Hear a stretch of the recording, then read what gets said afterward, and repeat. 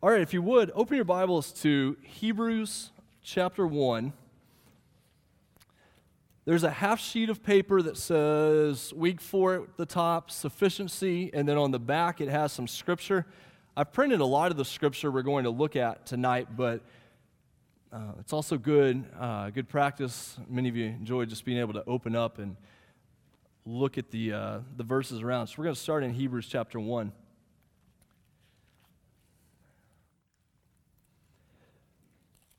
What we've been doing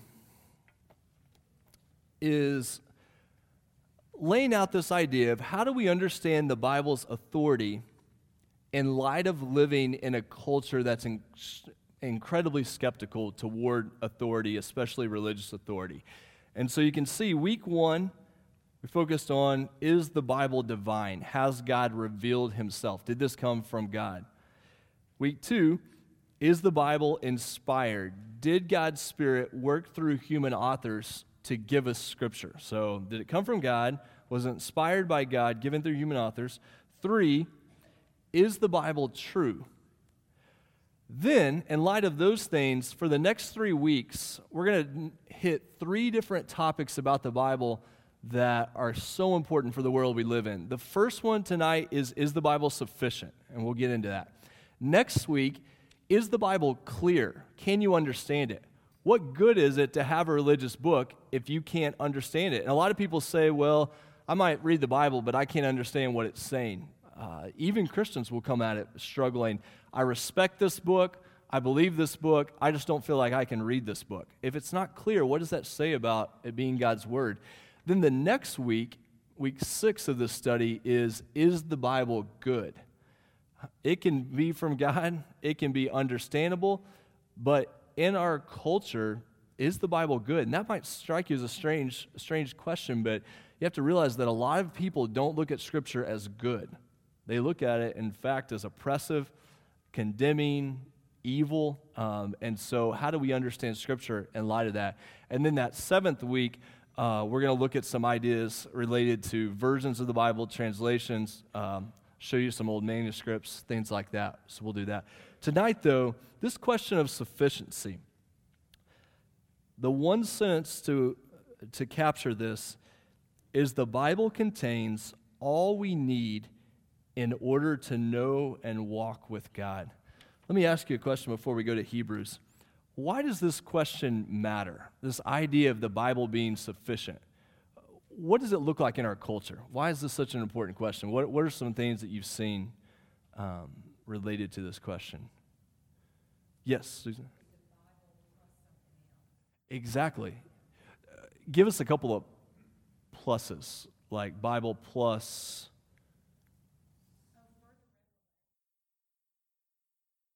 Sure, absolutely, yeah. So if the Bible is not sufficient as a standard to live by, then you need an additional standard. And some people will say, well, the Bible was good for that culture, but it doesn't work for our culture as a standard to live by. So the Bible's okay, but it's not our standard. There's something else. What are some other ways this works out? Yes, go ahead. Yeah.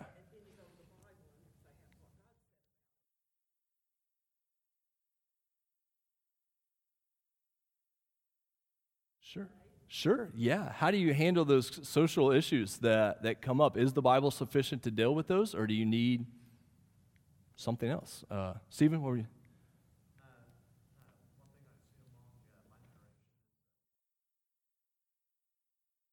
Whether or not it's from God, yeah. So is it sufficient? If it's not from God, the reason we did those first 3 weeks of revelation, inspiration, inerrancy is because if those things aren't true, what does it matter? Beyond that, what are you dealing with? Anything else come to mind on this sufficiency question?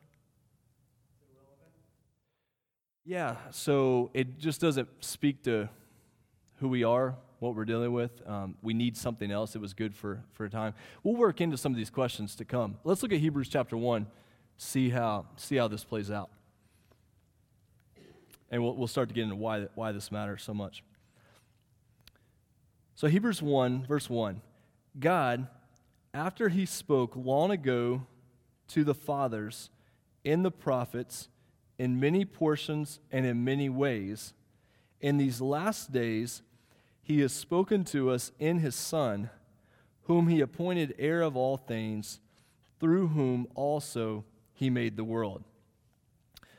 So you have the idea, after he spoke long ago to the fathers and the prophets, what does that encapsulate?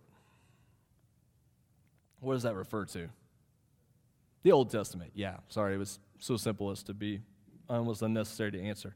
It speaks to the Old Testament, that God has spoken to the prophets. It doesn't say it was bad, it just says that that's how he spoke then. In these last days, he has spoken to us in his Son. What would be significant about the phrase, in these last days, in reference to Scripture being the Word of God? Why would he include in these last days? Yeah, so if he's spoken by his Son in these last days, this is the end. What else is to come? Not another revelation. It's given, it's finished, it's sufficient in Christ. So the reason that I'll stress so much, just like John said, when Scripture talks about the last days, so many times we think of either the time we're living in or the time in front of us. But don't forget, New Testament, last days has been from the time of Jesus till he returns, living in these last days. These last days, according to Hebrews, means there's no other revelation to be given. We're not sitting around waiting for what's the next story, what's the next thing that God is going to tell us. He's given that to us, and he's given it to us in Jesus Christ. Verse 3 talks about he's the radiance of his glory, the exact representation of his nature. What we find in Christ is who God is. He upholds all things by the word of his power. There's nowhere else you need to go. He has all power. When he had made purification for sins, he's taking care of sins, he sat down at the right hand of the majesty on high. Don't miss the significance of the phrase sat down. It's a little bit parallel to Jesus on the cross saying, "It is finished." You've seen it all. It's established. We're not pacing around in heaven wondering what's going to come next. He sat down, this idea of stability and finality, sat down, having become as much better than the angels, as he has inherited a more excellent name than they. Now, this next question will only make sense if you were here this last Sunday, but notice that last verse 4, the reference to angels. Can you make a connection between that verse and something James Walker referred to this last Sunday? What's the connection between Hebrews 1:4 and what James was referring to this last Sunday? Yeah, Susan.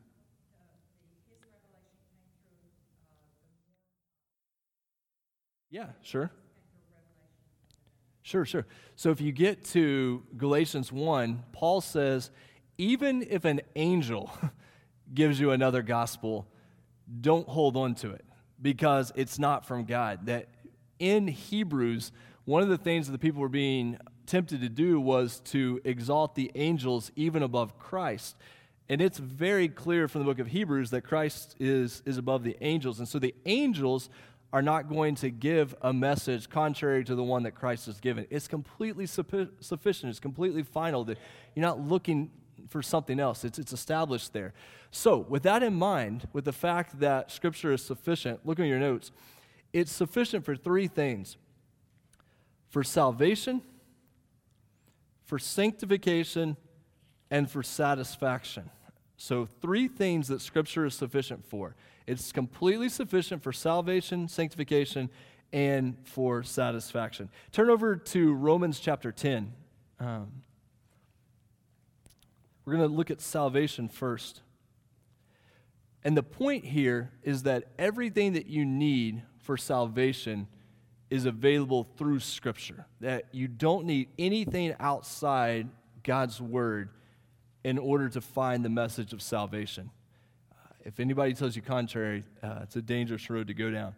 So you go to Romans 10, and let's start in verse 9.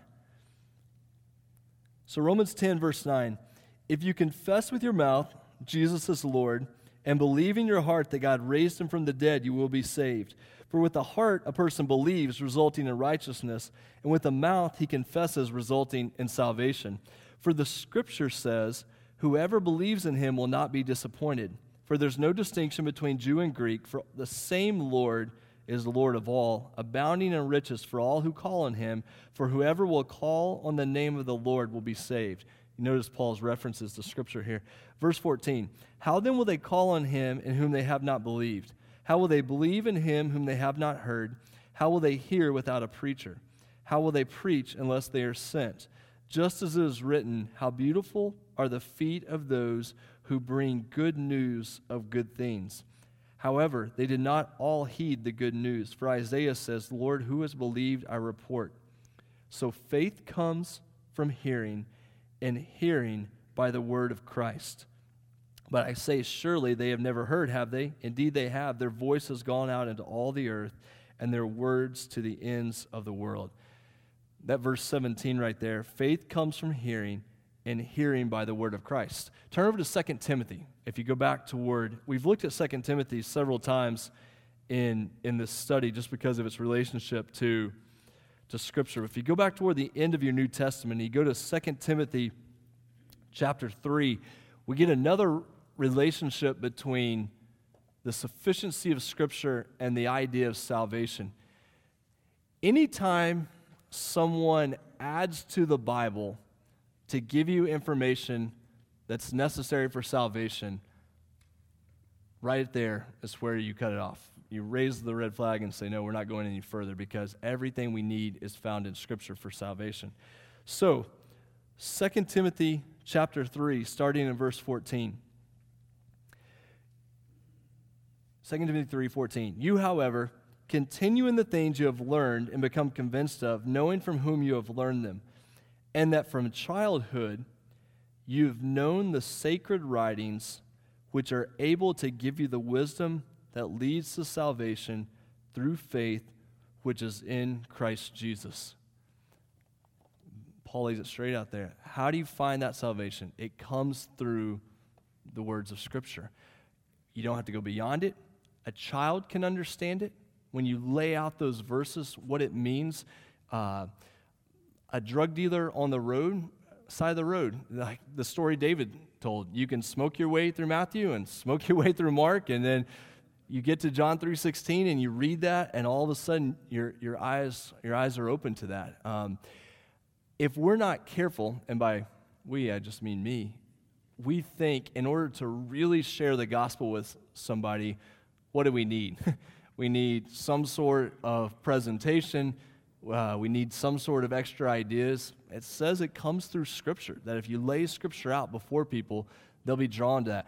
You know that we're the 500-year anniversary of the Reformation, of Martin Luther's work of nailing the 95 Theses to the door there. And we were watching a documentary on, of all places, PBS last night, so take it for what it was, but a documentary about Luther, and just reminded of some of those quotes from Luther where at the end of his life he looks back and says, essentially, I did nothing. Now you have to interpret this as Baptist, but essentially he says, I drank a bunch of beer and presented the gospel, presented the word, and the word did all the work.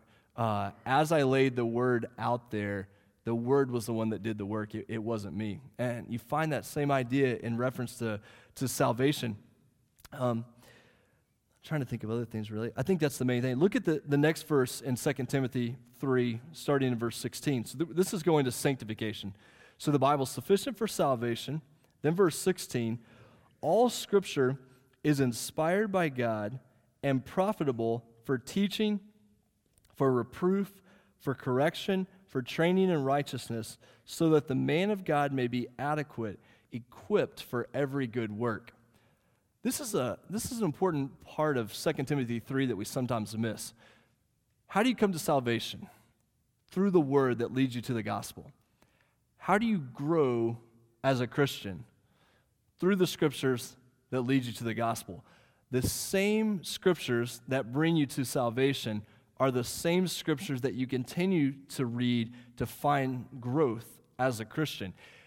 One of the things that continually strikes me about Christianity, and don't ever get over this way that God has set this up, you don't have one book leading you to become a Christian, and then you're baptized, and someone hands you another book and says, now you can continue on in the faith. Never lose sight of the way that the way God has put this together is the same book that leads you to salvation is the book that's going to lead you throughout your life. What it shows us is Christianity is not about growing into these further revelations. It's not about moving into these other ideas. It's about growing deeper into what you've already received. So as you think about Christianity, don't think about this moving on to what's next. Think about, how deep do I go? How do I mine the riches of what's been given to me? How do people grow in their faith? Honestly, it's when they get together with other Christians and start reading the Bible. Now, granted, there are things we do around that. We come up, but even we have to be careful when we do things around that. Are we ever taking away from the fact that it's believers gathered around God's word saying, the same words of Scripture that have led me to salvation are the ones that are going to lead me ahead? Let me show you a couple of the places in Scripture this happens. 2 Peter chapter 1. 2 Peter chapter 1. When we're talking about sanctification, how do I grow as a believer? Well, it comes through Scripture. Scripture is sufficient for our growth as believers. 2 Peter, you're getting really deep into the New Testament, back there almost by Revelation. 2 Peter chapter 1, verse 3. His divine power has granted to us everything pertaining to life and godliness through the true knowledge of Him who called us by His own glory and excellence. For by these He has granted to us His precious and magnificent promises. Where do those come? Well, they come through Scripture. So that by them you may become partakers of the divine nature, having escaped the corruption that is in the world by lust. Keep going into verse 5.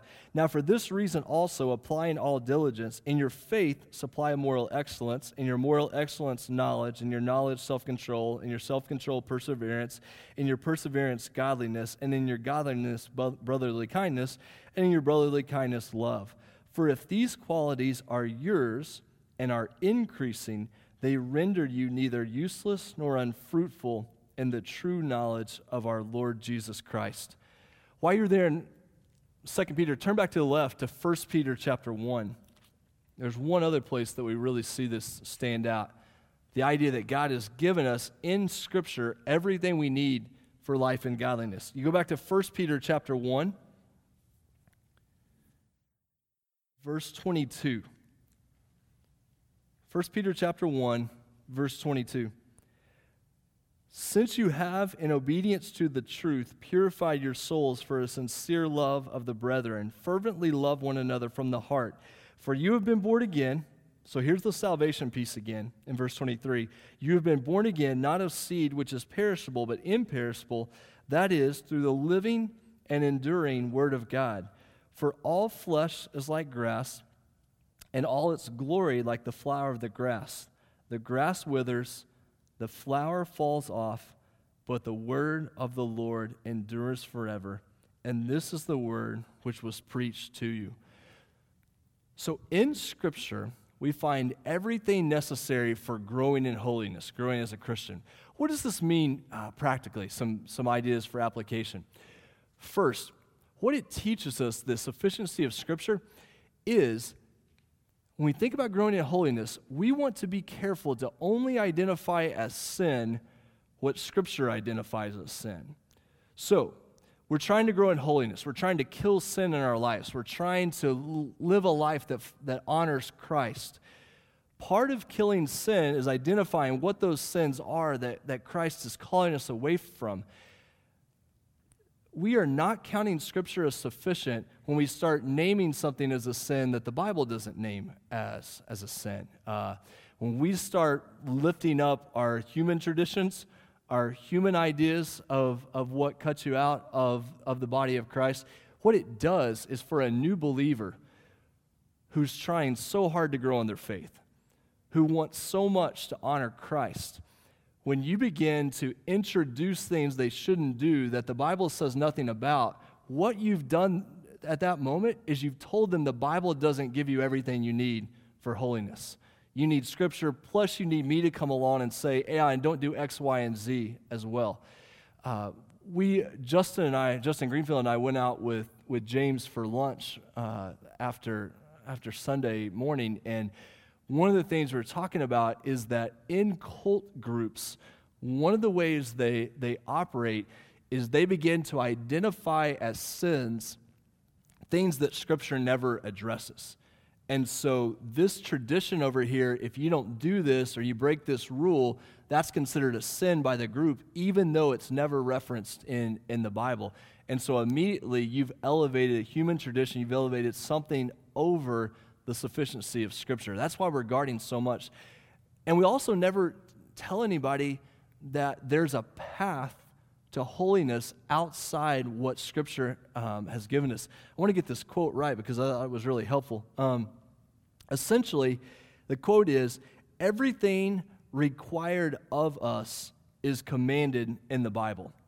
Everything that God requires of His people, that's the key word. Everything that God requires of His people is given to us in Scripture. That's one of the implications of the sufficiency of Christ that you will find there.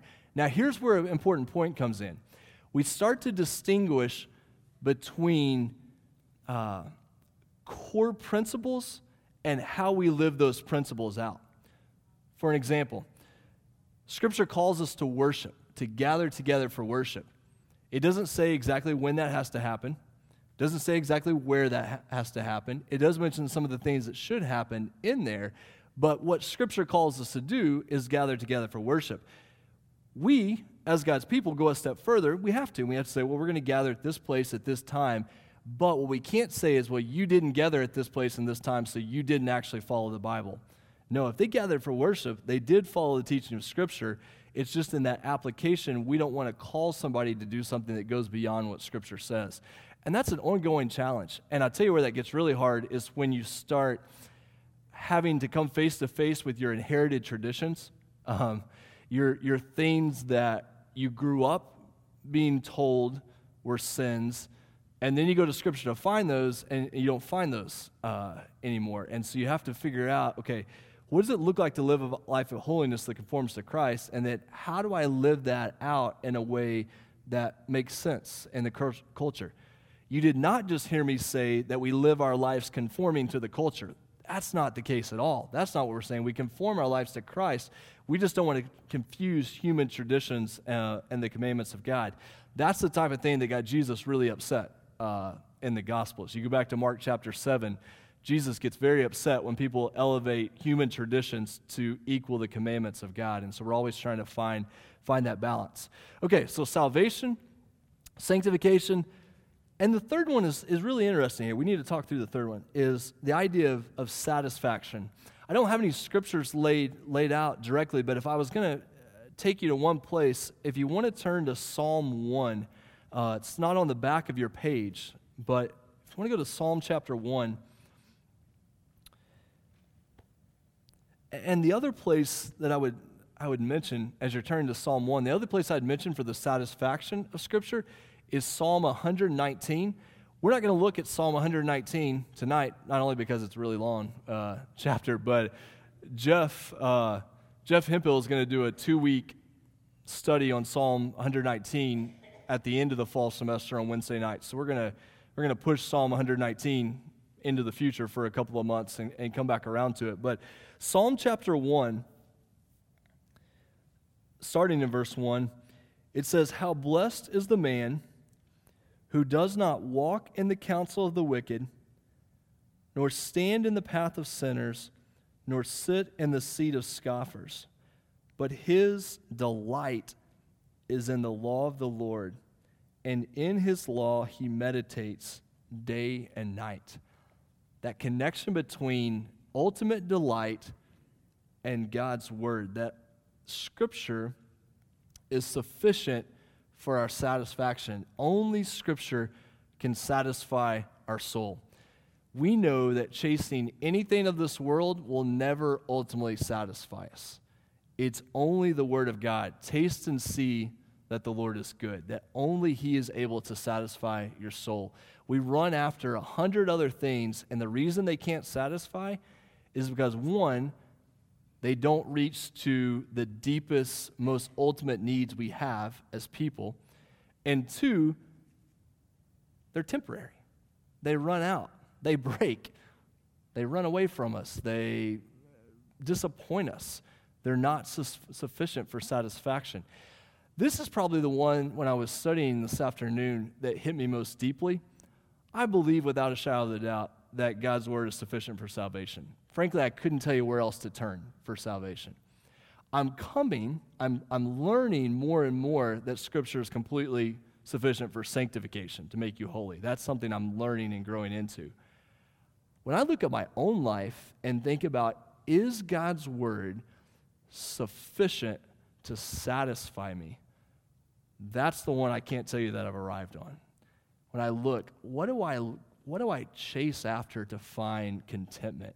What do I chase after to satisfy my soul? Is it God's Word? What does it look like? Anybody have any good personal illustrations? I'm not saying you have to tell on yourself, but just what it would mean that Scripture is sufficient to satisfy us. Does anything jump to mind? Maybe people you've known, maybe experiences in your own life, what that looks like? Anything? I know you're on the spot just thinking about this, but yeah, Steve, I'm sorry.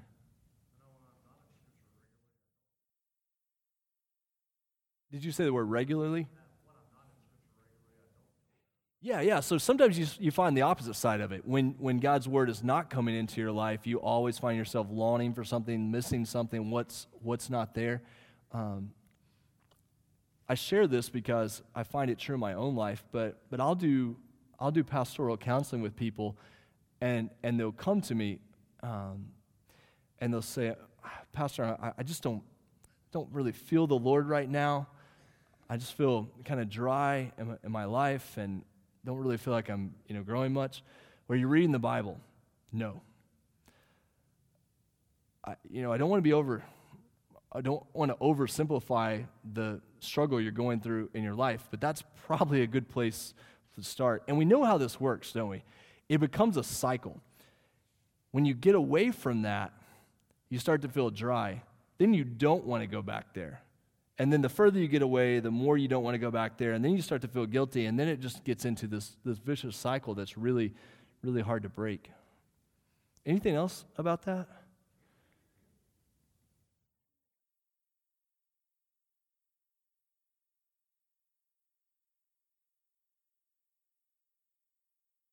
Yeah.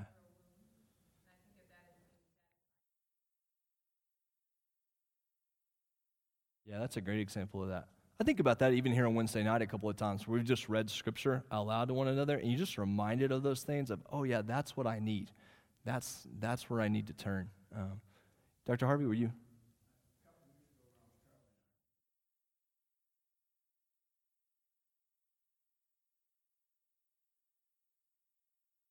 Yeah, right. We're going to get into that in a second because yeah. The only other point I would make on this satisfaction piece, and then we'll move on, is I worry about especially what I communicate to my kids about satisfaction. What am I telling my kids about what is most satisfying in life? Am I showing them it's God's Word or not? Bruce, did you have something? I cut you off.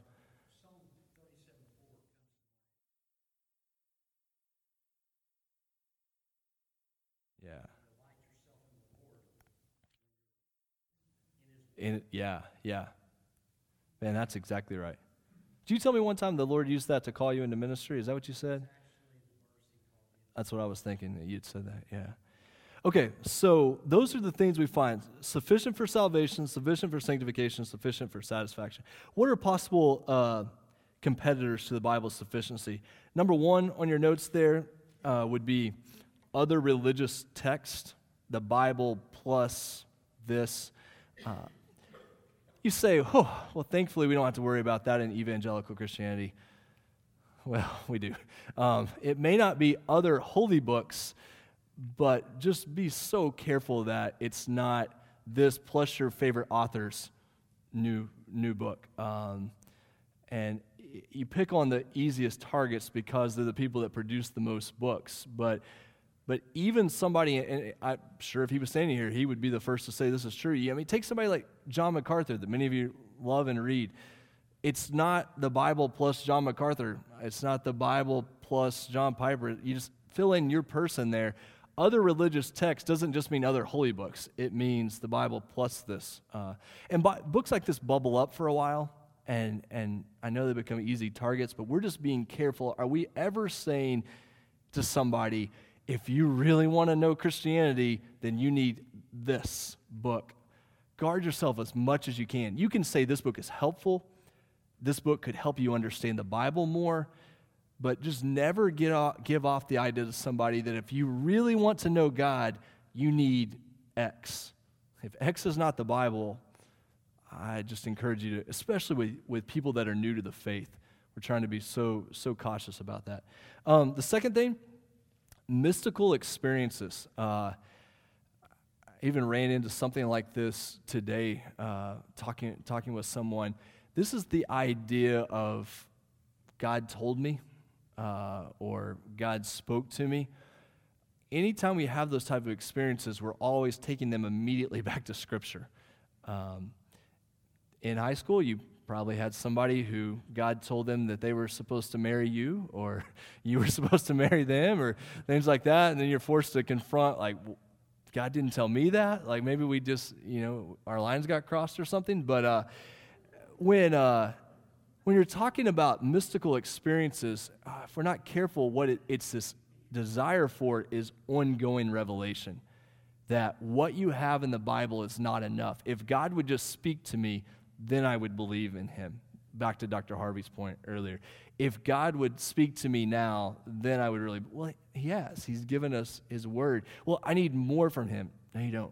The Bible is sufficient for salvation, for sanctification, everything you need is given there. So, not saying some people don't have these profound mystical experiences, but if it's ever given as you need this to know God, that's really dangerous. Number 3, history and tradition when it's elevated either to, I said above Scripture. I should have said in line with Scripture. When history or tradition comes to take on that same level. Does this mean we don't learn from history and tradition?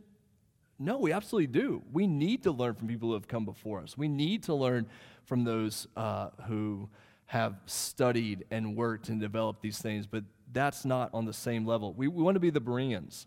You're always going back to Scripture. I say, is this what God really said? Finally, the last one there, human teaching elevated above Scripture.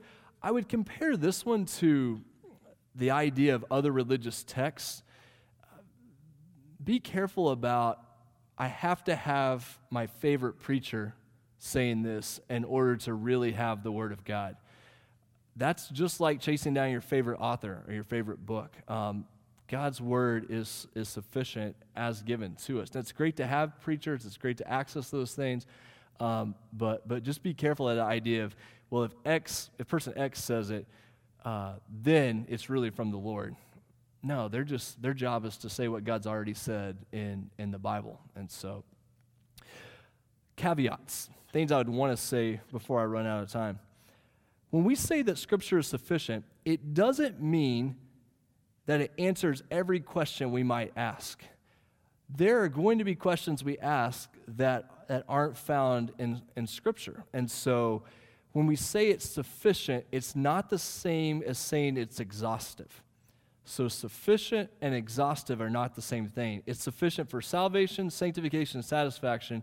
It doesn't mean that you turn there when you have to turn in your biology homework or your math homework or you have to make, some technical decision at work. That's not the case. So it's not meant to answer every question that we might ask. Second, it doesn't provide specific direction for every situation we face. And you say, whoa, what do you mean there? Sometimes we want to treat the Bible as a magic book instead of God's Word. So where should I move? who should I date? Where should I go to school? What should I do at work? And then we want to like flip the Bible open, point to a word, and look for. What Scripture does more is it conforms us to the image of Christ, and it teaches us godly wisdom. And the more you get that into your life, when it comes time to make big decisions in life, you know how to make those decisions. And so if we teach kids or youth that when you have a decision to make, open the Bible and you're going to find it. Now what you're going to find in there is be like Christ. Kill sin, pursue holiness, trust the Lord, be faithful, those type of things. If you do those things, when it comes time to make a big decision, you're going to be in a position to be able to do that. So what we're guarding against is when we say the Bible is sufficient, we're not saying it's a magic book. We're saying it's God's word given to us for salvation, sanctification, satisfaction. Third, when we say that the Bible is sufficient, it doesn't deny general revelation, common grace, other resources. In other words, science, when it's not opposed to the things of God, is a great gift. Psychology, medicine, what you do at work, those are all acts of common grace. People can know things outside the Bible. The Bible is sufficient for salvation, sanctification, satisfaction. So we're not denying all these other things. What you run into here is, I don't know how you pronounce it, but like this idea of abecedarians or abecedarians. If you learn to read from the Bible, you learn to write. I love the fact that my kids learn to handwrite by writing Bible verses. But that's not the only way that you can learn to handwrite. You can learn Jane Rand, and you can learn to read and write. It doesn't have to come from the Bible. It's a great gift that it can, but there are other ways to do these things. When you have a decision to make on a business project, you're not out of line if you study statistics to make that decision, and you don't turn to John 1. Turn to John 1 to tell your coworker about Christ. Study statistics to make a decision at work. That doesn't mean you're counting the Bible as insufficient. You're just doing a good job at your job. So what's the process here? We trust that here's that phrase I was looking for earlier. We trust that everything required of us by God is explicitly or implicitly commanded in the Bible. We assess resources, experiences, and questions through the lens of Scripture. The goal isn't that we only read or experience the Bible. The goal is that we read and experience everything in a biblical way. So not every answer that you're looking for technical decisions in life is going to come from the Bible, but how you approach those decisions can come from the Bible. This is that distinction we're trying to make. If you're if you're a surgeon and you're operating on me, I don't particularly want you reading out of the Bible at that moment.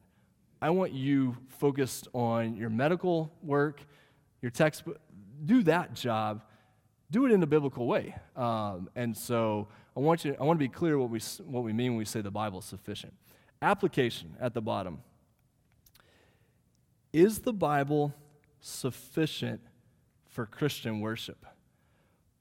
Well, that's a testy question in 2017. When we this idea that when we gather for worship as God's people, is God's word at the center of that? And I want you to know I feel the weight of that, because as we gather together as believers, if we're ever tempted to put something else on display other than God's word, it really isn't counting God's word as sufficient. When we gather for worship, the one thing that is sufficient for worship is God's word. Paul even mentioned before we started, when I was talking to him, one of the pastors that he served with as a music minister said something to the effect, you're really good at music, you're working hard at music, but don't forget about study of God's word. Don't forget about growing in God's word. Whatever we do in worship, it's got to be centered around God's word, because God's word is sufficient for that. We could strip away everything else, and that's what we need. For discipleship, as you're growing in faith and you're helping other believers grow in faith, are you counting God's word as sufficient? Or are you saying we need God's word plus something else in order to be able to do that? And then finally, for evangelism and missions, are we ever saying that our attempts to go out and share the gospel happen outside of the word of God? If we're sharing the gospel with someone and it's not based on Scripture, have we really shared the gospel with them? No, we haven't. So I hope what you see tonight with this idea of sufficiency, how much this applies to church life in our world, how much this applies to questions we have to ask internally about our own spiritual growth, about our own efforts in missions and evangelism.